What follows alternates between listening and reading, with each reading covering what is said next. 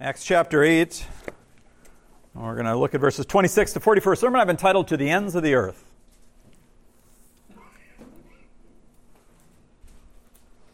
I'm actually going to back up to verse 25. Follow along as I read. Here's what it says. So when they had solemnly testified and spoken the word of the Lord, they started back to Jerusalem and were preaching the gospel to many villages of the Samaritans. But an angel of the Lord spoke to Philip, saying, "Get up and go south to the road that descends from Jerusalem to Gaza, that is the desert road." So he got up and went, and there was an Ethiopian eunuch, a court official of Candace, queen of Ethiopians, who was in charge of all of her treasure, and he had come to Jerusalem to worship. And he was returning and sitting in his chariot, and was reading the prophet Isaiah. Then the Spirit said to Philip, "Go up and join the chariot." Philip ran up and heard him reading Isaiah the prophet and said, "Do you understand what you're reading?" And he said, "Well, how could I unless someone guides me?" And he invited Philip to come up and sit with him. Now the passage of Scripture which he was reading was this: "He was led away as a sheep to slaughter, as a lamb before its shearers is silent. So he did not open his mouth. In humiliation his judgment was taken away. Who will relate to his generation? For his life is removed from the earth." The eunuch answered Philip and said, "Please tell me, of whom does the prophet say this? Of himself or someone else?" Then Philip opened his mouth, and beginning from this scripture, he preached Jesus to him. And as they went along the road, they came to some water. And the eunuch said, "Look, water, what prevents me from being baptized?" And Philip said to him, "If you believe with all your heart, you may." And he answered and said, "I believe that Jesus Christ is the Son of God." And he ordered the chariot to be stopped. And they both went down into the water, Philip as well as the eunuch, and he baptized them. When they came up out of the water, the Spirit of the Lord snatched Philip away, and the eunuch no longer saw him. But he went on his way rejoicing. But Philip found himself in Azotus. As he passed through, he kept preaching the gospel to all the cities until he came to Caesarea. You know, when you see paintings of Jesus, one of the most common portraits you will find is that of a shepherd. I mean, the image is drawn from Christ's own words in John chapter 10, where he said this: "I am the good shepherd. The good shepherd lays down his life for his sheep.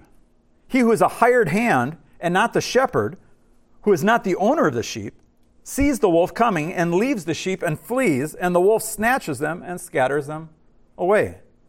In contrast to Israel's religious leaders who didn't care for the people they were to shepherd, Jesus not only cared about them, but sacrificed his life for his flock. He went on to say, "I am the good shepherd. I know my own, and my own know me. Even as the Father knows me, and I know the Father, and I lay down my life for the sheep." There's an intimate knowledge between Christ and his followers. They know him, and he knows them. There's also an infinite love demonstrated by the good shepherd for his sheep. He laid down his life for them. But then Jesus went on to say this: "I have other sheep which are not of this fold. I must bring them also, and they will hear my voice, and they will become one flock with one shepherd." Now, the first fold represents those who are called to faith out of the people of Israel. Do you remember when Jesus sent out his disciples? He said, "Do not go by the way of the Gentiles, and do not enter the city of the Samaritans, but rather go to the lost sheep of the house of Israel." But who are the sheep from the other fold? Well, that would be the Gentiles drawn from the nations who join the Jewish believers and become part of Christ's flock, that is, his church. When God called Abram, he not only told him that he would make him a great nation, but that in him all the families of the earth would be blessed. During Jesus' 3-year ministry, the focus was on the people of Israel. But right before he left, he told his disciples that scope had been widened. He said, "But you will receive power when the Holy Spirit comes upon you, and you will be my witnesses to Jerusalem, and all Judea and Samaria, and to the ends of the earth." Now, in the first 7 chapters of Acts, we've seen that the disciples have been preaching the gospel in Jerusalem. But after the death of of Stephen, a persecution broke out against the church, which caused them to scatter throughout all of Judea and Samaria.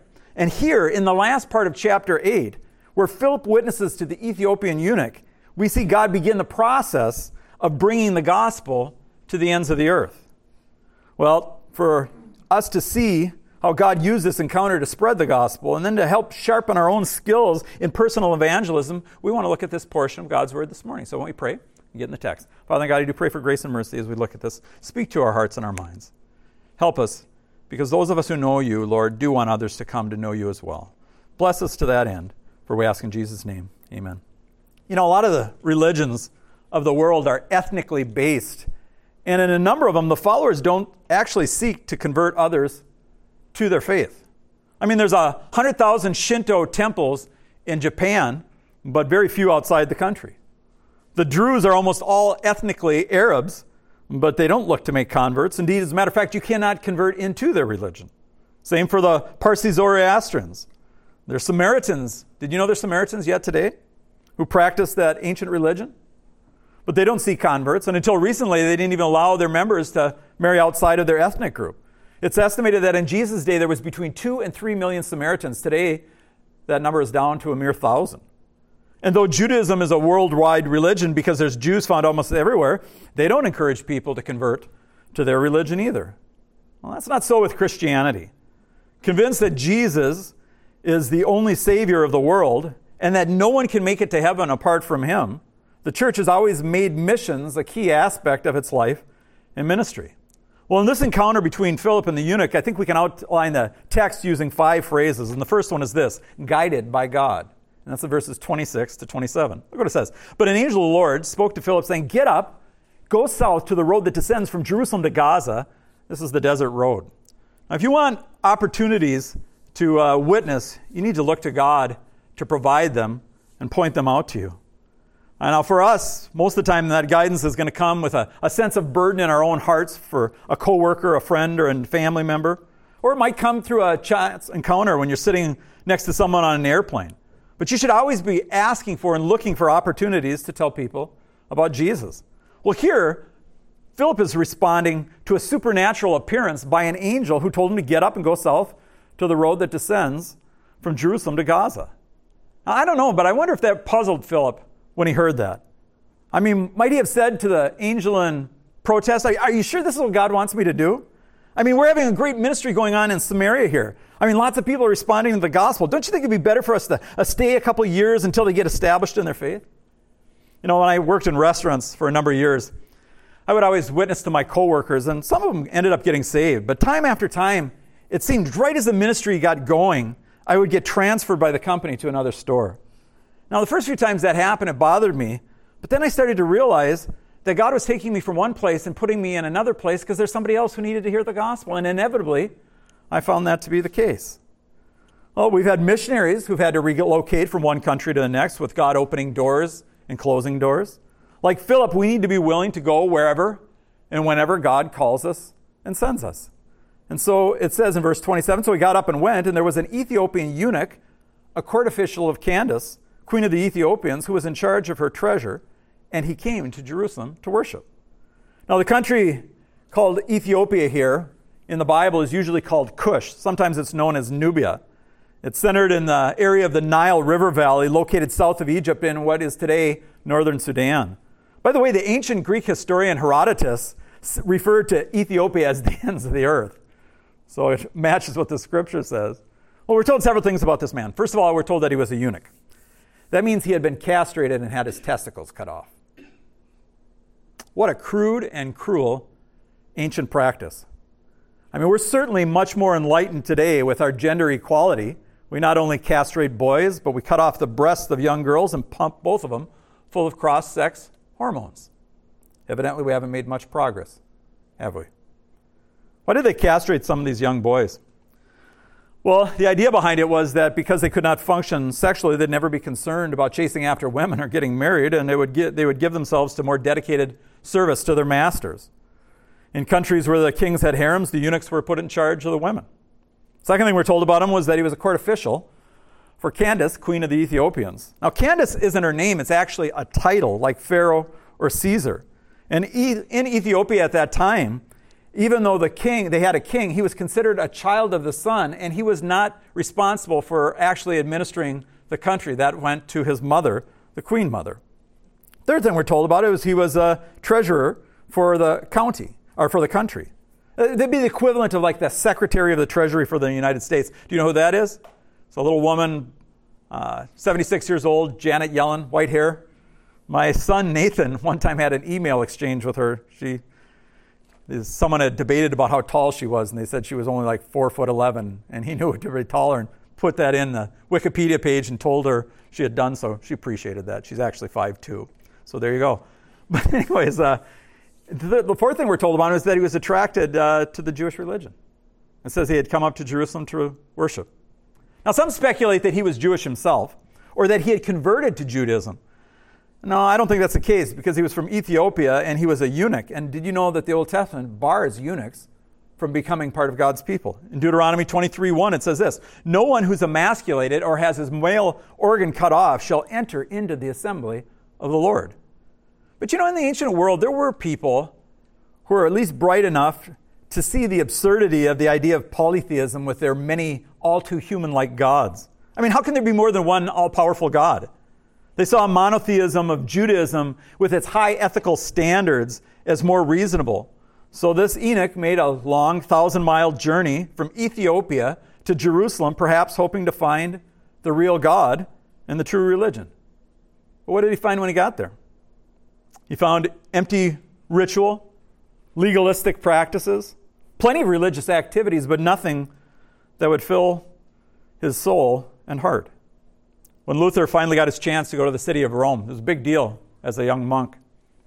He wasn't only disappointed, he was disgusted by the wealth and the opulence that he found in the church. The corruption and the irreverence of the priests who would mock the Mass even as they did it. The stupid credulity of the people venerating relics. Rome, the eternal city, and the seat of the papacy, in his mind, was a cesspool of sin. Well, this eunuch may have left disappointed, still empty in his soul, but there was something he gained there that was of infinite value.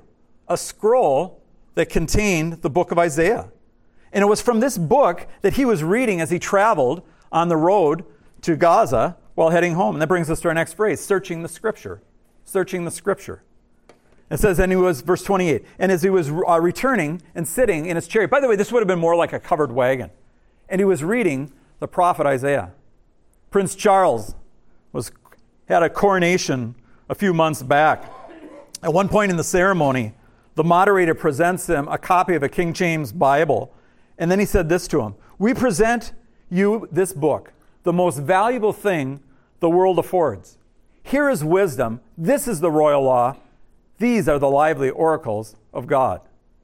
Now, all the riches and treasure that this eunuch was in charge of was nothing compared to the treasure that sat on his lap. I remember watching a video of Christians where they had smuggled Bibles into the country in China. And they opened up the case and dumped them on the floor. And somebody filmed it. You should have seen those people. They were all adults, but they looked like children at a candy scramble at a parade. And they picked them up and they were kissing them. They're just weeping. And one lady said, this is what we needed the most. But it's not just enough to own a Bible. You actually have to read it. And when you read it, you need to understand it. Did this man understand what he was reading? No. That's why the Spirit said this. The Spirit said to Philip, "Go up and join the chariot." Philip ran up and heard him reading Isaiah the prophet. And he said, "Do you understand what you're reading?" And his response was, "Well, how could I unless someone guides me?" Listen carefully. The most valuable thing this world affords is the Word of God. But God has given another grace gift to His churches when He gives them competent teachers who, like Ezra of old, give themselves to know the law, to practice it, and to teach it to others. In Ephesians 4:11, it speaks of the gifts that the resurrected Christ gave to His church. It says He gave some as apostles, and some as prophets, some as evangelists, and some as pastor teachers for the equipping of the saints, for the work of service, to the building up of the body of Christ. Now, Philip was an evangelist, and Jesus had given him to the church, and here he was about to exercise his gift by leading this man to Christ. God had already been preparing the heart of this eunuch because it says that He invited Philip to come up and to sit with him. Years ago, I was working at a Baker Square restaurant. I think I was working with Leslie at the time. And looking for an opportunity to witness to one of my coworkers, I mentioned that a guy named Steve Young had just signed with the United States Football League, a new league at the time, and he had signed a contract for $40 million. Now, that was a lot of money back in 1984. And then when I was talking to him, using that as kind of a hook, I said to him, I said, man, what would you do with that kind of money? He talked a little bit, and I asked, do you think having that much money or having money makes people more happy? And we worked through that. And then I started to talk to him about what was the purpose of life and what do you think happens after death? And then I said to him, you could die at any moment, even though you're young. I said, for instance, did you hear a couple weeks ago, there was a guy down in the Twin Cities where they were having a golf tournament? And as he's sitting there watching somebody make a putt, lightning struck, hit him, and killed him. I said, that could happen to you. He looked at me with his eyes wide open. He goes, Doug, I was 20 feet from that guy when it happened. Wow. What a God-arranged coincidence, huh? Well, God arranged a wonderful coincidence for Philip that day. He wanted to tell this eunuch about Jesus, and what do you know? It says in the verse now, the passage of Scripture that he was reading was this. He was led as a sheep to be slaughtered, and as a lamb before his shears is silent. So he did not open his mouth. In humiliation, his judgment was taken away. Who will relate to his generation, for his life was removed from the earth? Then, that's a passage from Isaiah chapter 53. And then the eunuch asked Philip, please tell me, of whom does the prophet say this? Of himself or someone else? I have to tell you, Isaiah chapter 3 has been used by God to bring more Jewish people to Christ than any other passage in the Scripture. There's a YouTube video put out by Tree of Life Ministry. In it, a young Israeli man with a big smile on his face goes around on the streets of Jerusalem and asks people if they've ever read the forbidden chapter. You see, in synagogues, Isaiah chapter 53 isn't read. So he has them open up a Bible and read it out of the Hebrew. And as he read, they find that there's a prophecy about a man who would come, who would be rejected by Israel and considered cursed by God. This man would suffer and die for the sins of his people, and yet as a result of his sacrificial death, God would prolong his days. Now, how can you prolong the days of someone who's dead? Unless, of course, they're resurrected. Now, most of them are puzzled but intrigued. Some become more uncomfortable as they read along.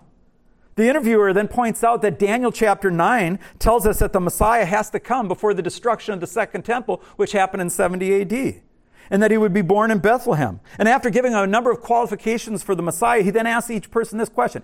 Is there anyone in history who's fulfilled these things?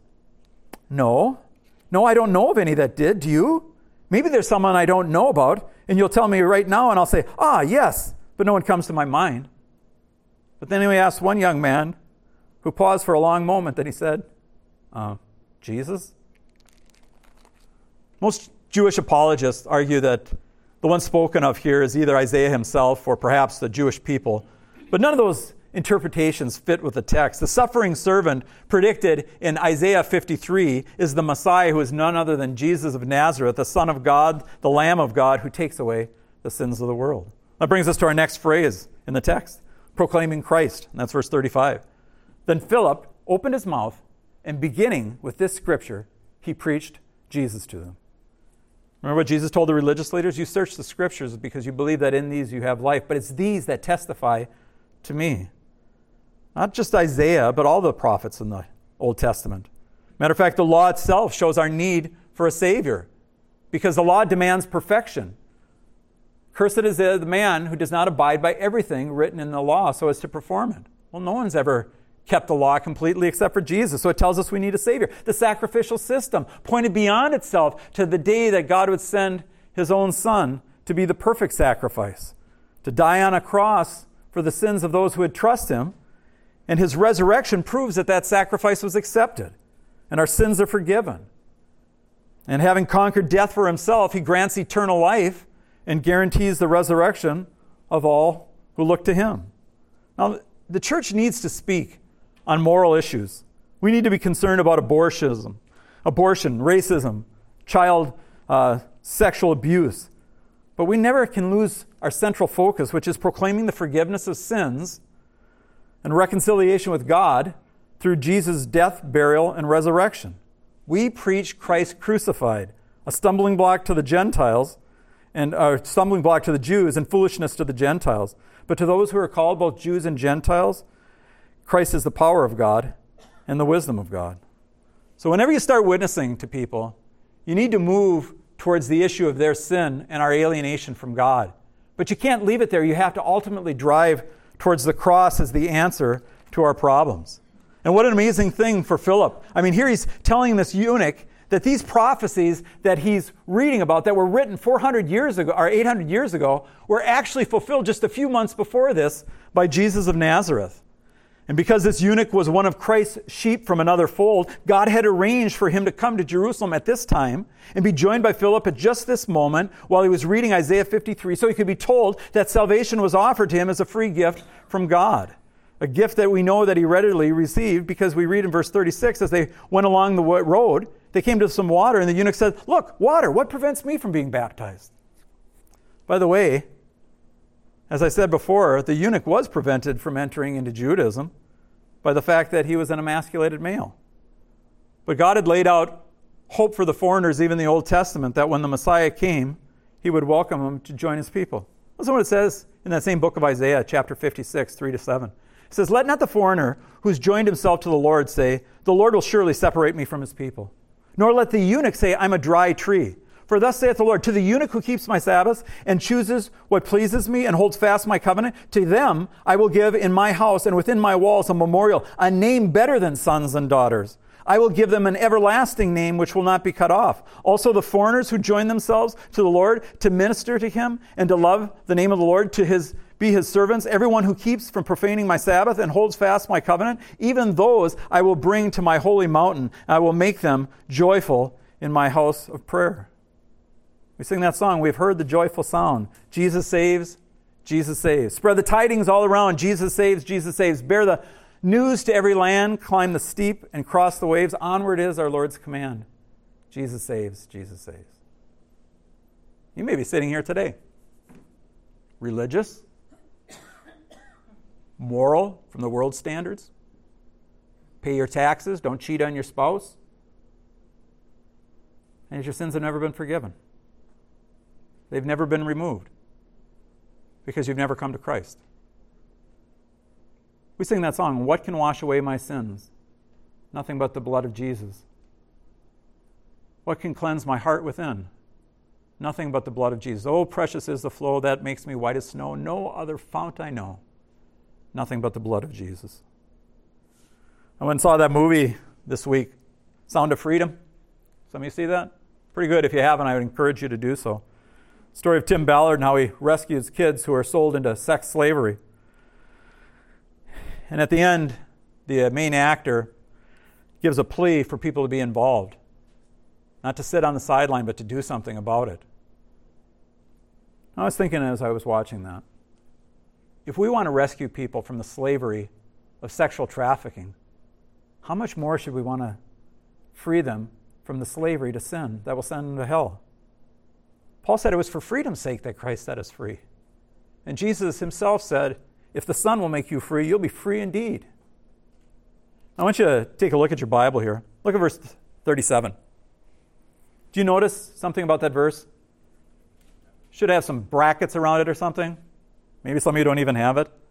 That's the publisher's way of pointing out that the most ancient manuscripts didn't actually have that verse in it. So they don't know whether it was part of the original or not. They doubt that it was. But even if that's the case, the truth that's stated here is found everywhere in the Scripture. And it says, and Philip said to him, if you believe with all your heart, you may. And he answered and said, I believe that Jesus is the Christ, the Son of God. That brings us to our next phrase that we want to write down. Homeward with joy. Homeward with joy. Homeward bound, I wish I was, homeward bound. Home where my thoughts escaping, home where the music's playing, home where my love lies waiting silently for me. The eunuch had come to Jerusalem in hope, and he was going home with joy, the joy of his salvation. Shackled by a heavy burden, neath a load of guilt and shame, then the hand of Jesus touched me, and now I am no longer the same. He touched me, and oh, the joy that floods my soul. Something happened, and now I know he touched me and made me whole. Since I met this blessed Savior, since he cleansed and made me whole, oh, I will never cease to praise him. I'll shout it while eternity rolls. I sought the Lord, and afterwards I knew he moved my soul to seek him, seeking me. It was not I that found, O Savior, true. No, I was found of thee. That brings us our last phrase, though. onward with the gospel. Onward with the gospel. The divinely appointed encounter with the Ethiopian eunuch was over. God's word did not return to him void. The gospel again showed itself to be the power of God for salvation to everyone who believes. No doubt the Ethiopian went back and told the people of his land that there's a Jewish Savior who offers sinful Ethiopians forgiveness of sins and eternal life. But Philip, we're told that he was snatched away by the Spirit, and he found himself at Azotus, and he passed through. He kept preaching the gospel to all who were in the cities until he came to Caesarea. With the Ethiopian eunuch, the gospel was beginning to go out to the ends of the earth, so that those sheep also could be added to Christ's flock and be one shepherd with one flock. But even 2,000 years later, aren't there a lot of people who've never heard the gospel? Isn't that why we support missionaries to Brazil, Tibet, Laos, Jordan, Zambia? We even have a pastor we support that's in Ethiopia. You know, I'm amazed sometimes when I actually lay out the gospel to people, and I'll say, has anyone ever explained this to you? Well, I've kind of heard about it, but no one's ever explained it to me. As a church, we seek to give you solid grasp of the Scripture and to train you in apologetics and evangelism.